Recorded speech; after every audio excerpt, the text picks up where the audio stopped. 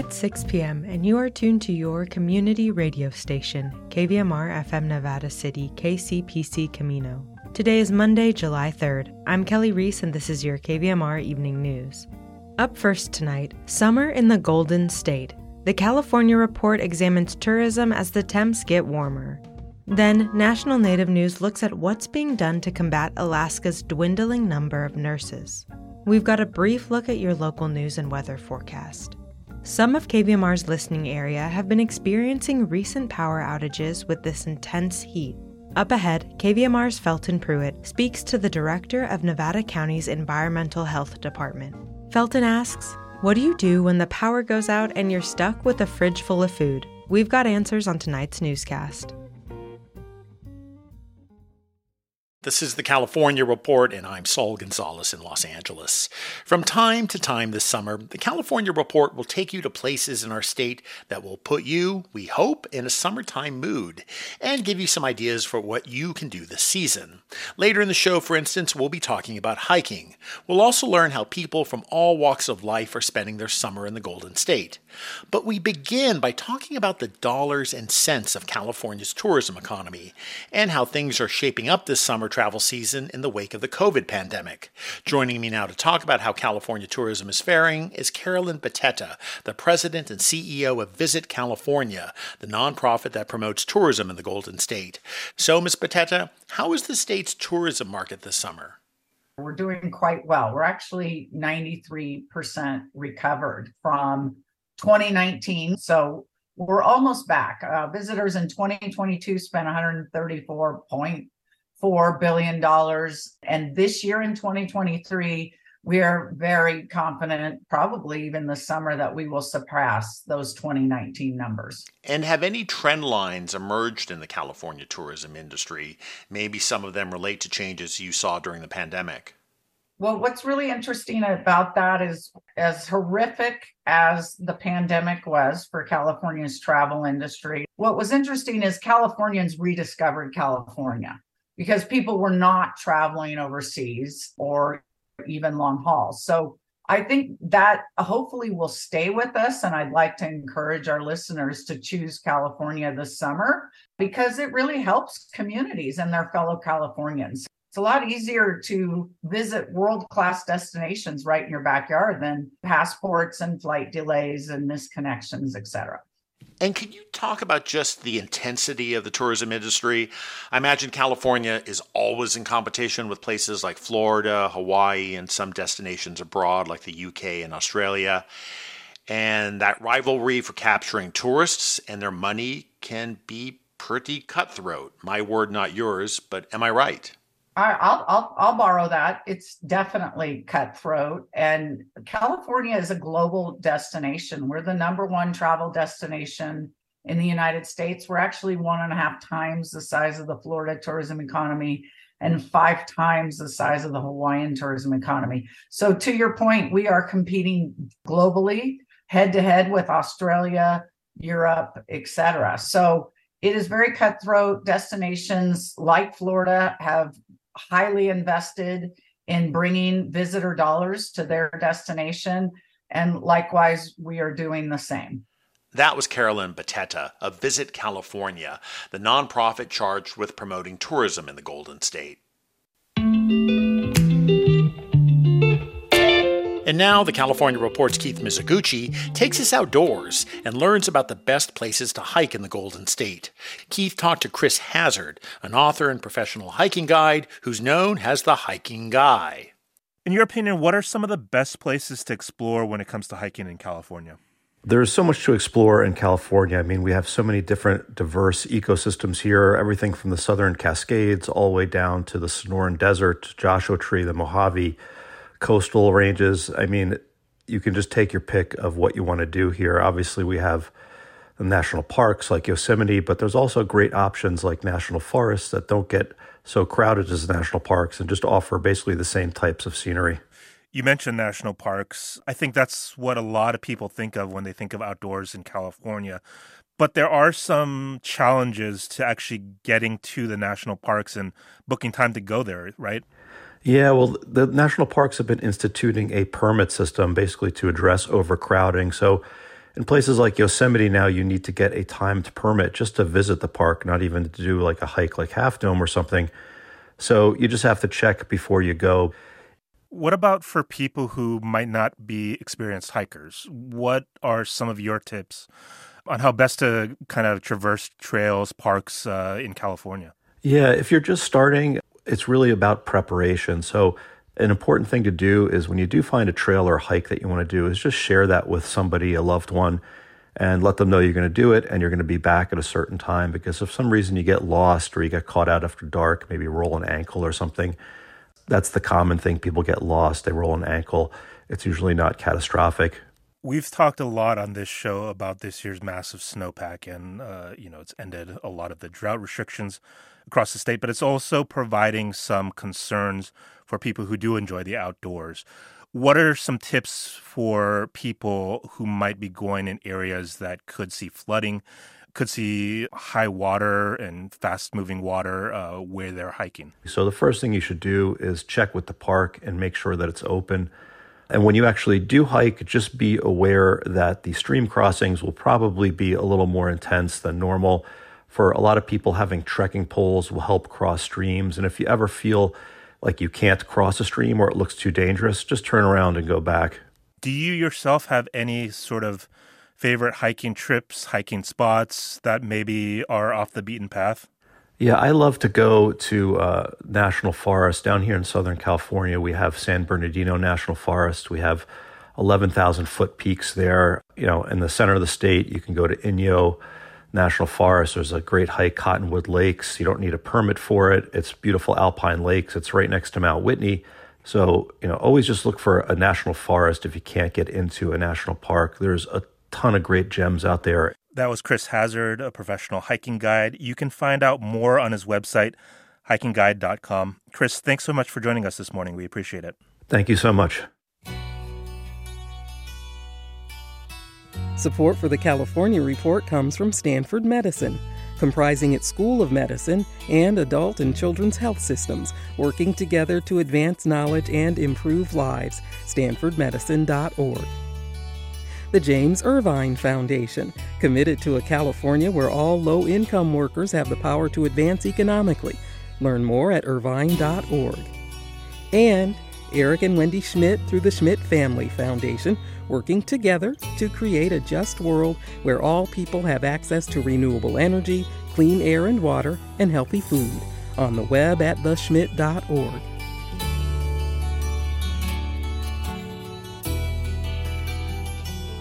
And that is the California Report for Monday, July 3rd. We're a production of KQED Public Radio. I'm your host, Saul Gonzalez. Thanks so much for listening, and have a great day.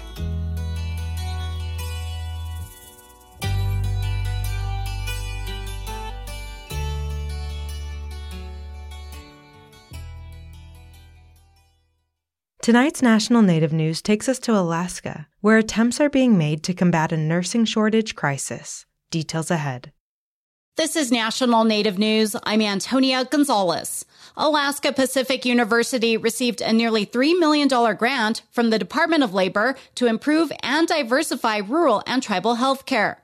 This is in response to Alaska's nursing shortage. The university partnered with organizations in Bethel, a city of 6,000 that's a majority Yupik, to offer a licensed practical nursing program. As KYUK's Sunny Bean reports, 9 students have graduated so far and more to come. The new nursing program is rigorous, and many students have to travel for hours on snowmobiles or take multiple flights to get to clinicals and exams. They have families, they have lives, they have jobs, they have a lot of things, a lot of responsibilities. That's Marianne Murray, Director and Professor of Nursing at Alaska Pacific University. The majority of nurses in the U.S. are white women, but not in this program. Diane Droutman, the coordinator of the LPN program, says the scheduling is different too. She and a Bethel-based partner designed a 1 week on and 1 week off schedule. And she was like, "We can do that?" And I went, "We're starting the program. We can do whatever we want." They also split up the program, so instead of completing a 3 to 4 year degree in one go, students can start with the 6 to 9 week course load. Then they can work. Then they can go back to get the next degree. If there's one thing I've realized since living in Alaska for the last, 12 years now, it's that you have to pretty much grow your own, especially if you want people to stay. Murray says there's a roadmap to building a homegrown Alaskan nursing corps. That means increasing faculty and partnerships so they have access to clinical environments to teach in. APU also wants to teach cultural safety, a framework developed for health equity for Native people in New Zealand. It's challenging for APU to operate in the bush. At times, they have no water and internet drops. So they give thumb drives with slides, hard copy backups of exams, and now they're getting high-fidelity simulation mannequins, for which they're planning to record elders speaking in Yupik, for simulations practicing overcoming language barriers. In Bethel, I'm Sunny Bean. The Little Free Library, which provides boxes and books to communities, is working to expand its Indigenous Library program. Talia Miracle, Little Free Library Program Manager, is leading the initiative. She says the program grants library boxes and books to Indigenous communities in the U.S. and Canada. In some of these areas, book access is really limited. And so the goal of the program is to provide more book access, to strengthen the community, to inspire readers, and then support positive literacy outcomes. The libraries and books are granted through an application process. Those accepted in the program receive a library box to build or a fully assembled one and a bundle of books. We start off the library with 50 books. So 25 of those are written by BIPOC authors, and then the other 25 are either written by Indigenous authors or they center the Indigenous experience. So we bring really high quality books into the community through this program. Miracle says not only is it important for Indigenous communities to have books they can relate to, but also to offer different levels of books for readers. I think it's also important for kids to see their parents reading as well. So we provide multi-age books in this bundle. We just know that having books in the home supports literacy outcomes, and then it supports better outcomes for the rest of your life. Applications can be found online at littlefreelibrary.org. I'm Antonia Gonzalez.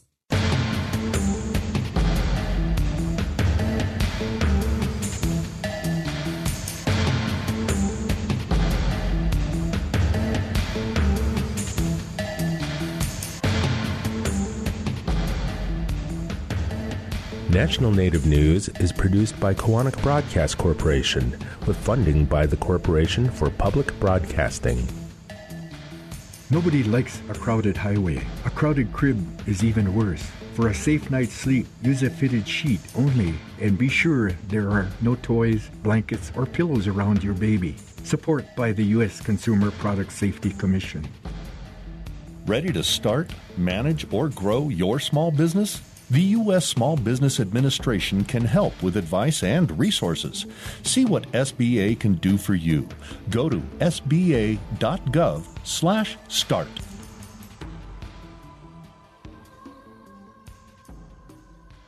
Native Voice One, the Native American Radio Network. Now let's take a look at your local news. Last Thursday, Governor Gavin Newsom and state fire officials were at the Grass Valley Air Attack Base to highlight new technology being deployed ahead of peak fire season. The governor's communication team says that in addition to having the largest aerial firefighting fleet in the world and the most firefighters in state history, California is deploying new tools, including AI, satellites, cameras, drones, and real-time intelligence to fight fire faster and smarter. Both a Fire Integrated Real-Time Intelligence System, or FIRIS, mapping plane, and a new Firehawk were on display at the Grass Valley Air Attack Base event. They are now part of the state's toolkit to rapidly assess and contain wildfires. The Fire Integrated Real-Time Intelligence System, or FIRIS program, which started in 2019 in Orange County under the leadership of Chief Brian Fennessy, provides real-time intel to ground crews responding to wildfires. Starting July 1st, FIRIS will be jointly operated by Cal OES and CAL FIRE through the state's Fire and Rescue Mutual Aid System on all hazards incidents. The capability to rapidly map a fire, detect possible spots outside the control lines, combined with infrared cameras that map every single hotspot, will be added to the current firefighting resource arsenal. FIRUS then sends the mapping data to UC San Diego's supercomputer, where predictive models analyze the current fire and send probability of spread back to the intelligence system and the incident commander on the fire. This allows for resource request decisions to be made faster. Engines, hand crews, equipment, or aerial assets can be dispatched immediately. If evacuations are needed, this gives agencies more time to send emergency notifications and get residents out safely. CAL FIRE Unit Chief Brian Estes, whose Nevada Yuba Placer unit hosted the event, gave a tour of the Emergency Command Center located at the Interagency Command Center. He says Thursday's theme was twofold. Quote, one was about the convergence of proven technologies and emerging technologies in our response. The second part was really about the technology in here and the men and women who are committed to advancing our mission in fire and emergency services. The Grass Valley Command Center is a place that is often picked because we're robust, we're busy, we have a high call volume, and we're a very professional operation. The Grass Valley Command Center processes over 71,000 emergency calls annually and provides dispatch services to nearly 30 agencies throughout Nevada, Yuba, Placer, Plumas, and El Dorado counties, including Sierra Nevada Ambulance. This reported by YubaNet. As of Saturday, July 1st, Rough and Ready Fire Station 59 is fully staffed. Through a cooperative staffing agreement, Penn Valley Fire Protection District and Nevada County Consolidated Fire District will provide coverage for area residents 24 hours a day, 7 days a week. Rough and Ready residents were at risk of losing not just their fire department, but homeowners' fire insurance as well. The joint staffing is the first step in a possible reorganization of Penn Valley, Rough and Ready, and Nevada County Consolidated into one fire district. Now let's take a look at your local forecast from the National Weather Service. Well, you survived the worst of the heat, for now at least. Temperatures for the near future are forecast trending down, so it'll only get cooler from here for the time being. For those in Grass Valley and Nevada City, tonight clear with a low around 65 degrees. The 4th of July will be sunny with a high near 90. Tuesday night will be clear with a low around 65. In Truckee and Lake Tahoe, tonight clear with a low around 50 degrees. Tuesday sunny with a high near 83. Tuesday night will be mostly clear with a low around 51 degrees. And in Sacramento and Woodland, tonight clear with a low around 59 degrees. Tuesday sunny with a high near 95. Tuesday night will be clear with a low around 58 degrees.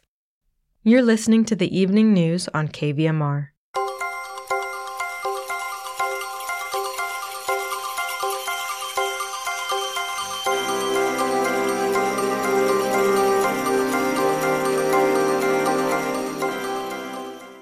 Intense heat brings the possibility of wildfire and power outages, which some in our listening area have already had to contend with.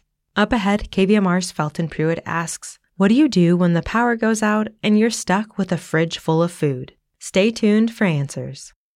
We've got Amy Irani with us. She's the director of Nevada County's Environmental Health Department. And Amy, we wanted to talk about what you do when the power goes out and you've got all this food in your refrigerator and freezer and how long it's going to last. So let's dig into that.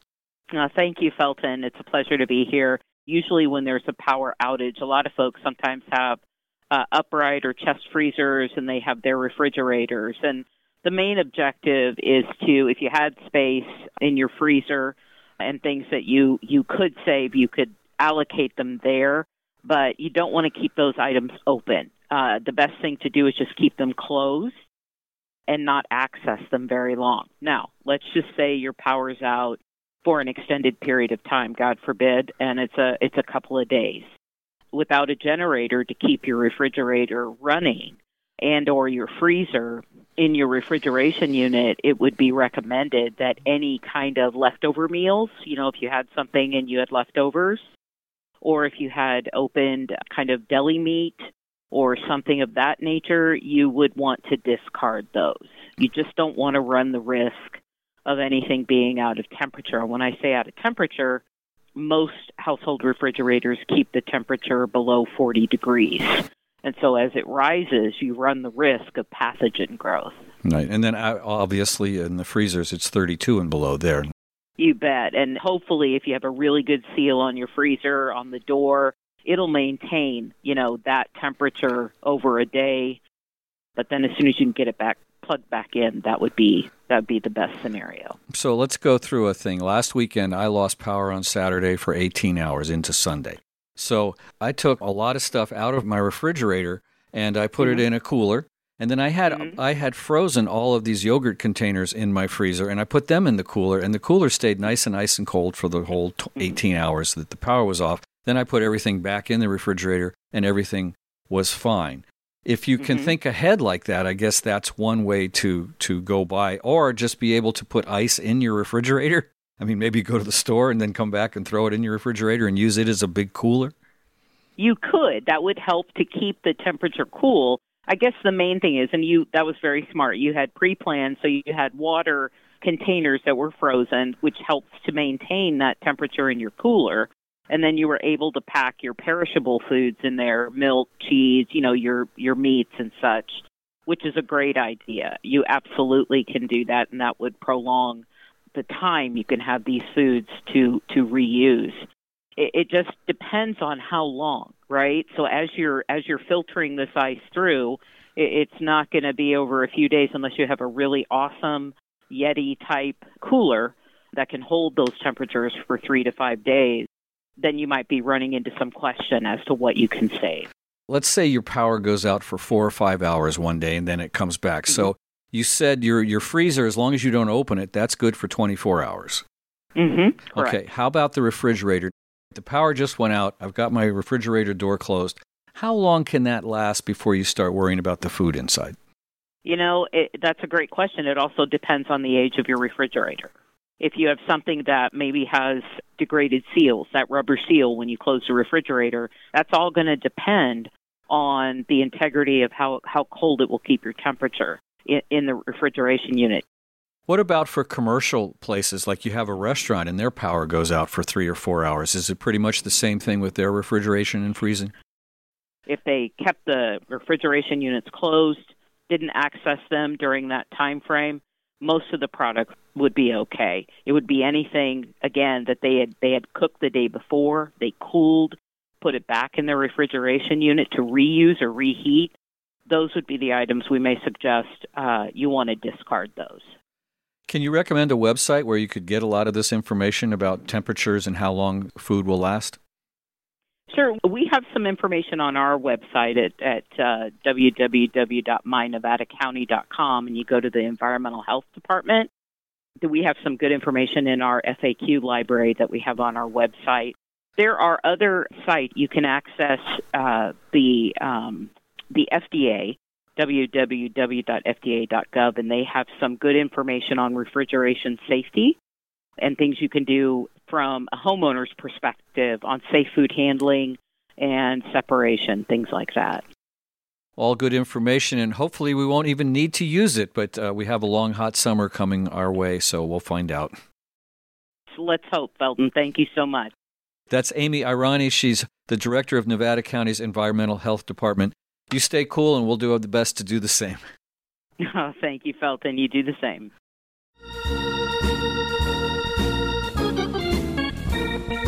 That's our newscast for Monday, July 3rd. KVMR gets support from generous listeners like you, and North Columbia Schoolhouse Cultural Center presents the 36th Annual Sierra Storytelling Festival, July 7th and 8th, featuring storytelling by a diverse group of tellers, including a special local teller, Friday workshop, children's story hour, and more. Information, sierrastorytellingfestival.org. Support for KVMR's Future of Radio project comes from AJA Video Systems, empowering the next generation of local journalists and broadcasters. The KVMR Evening News is produced by KVMR News Director Claudio Mendonça. As always, thanks for tuning in. I'm Kelly Reese, signing off.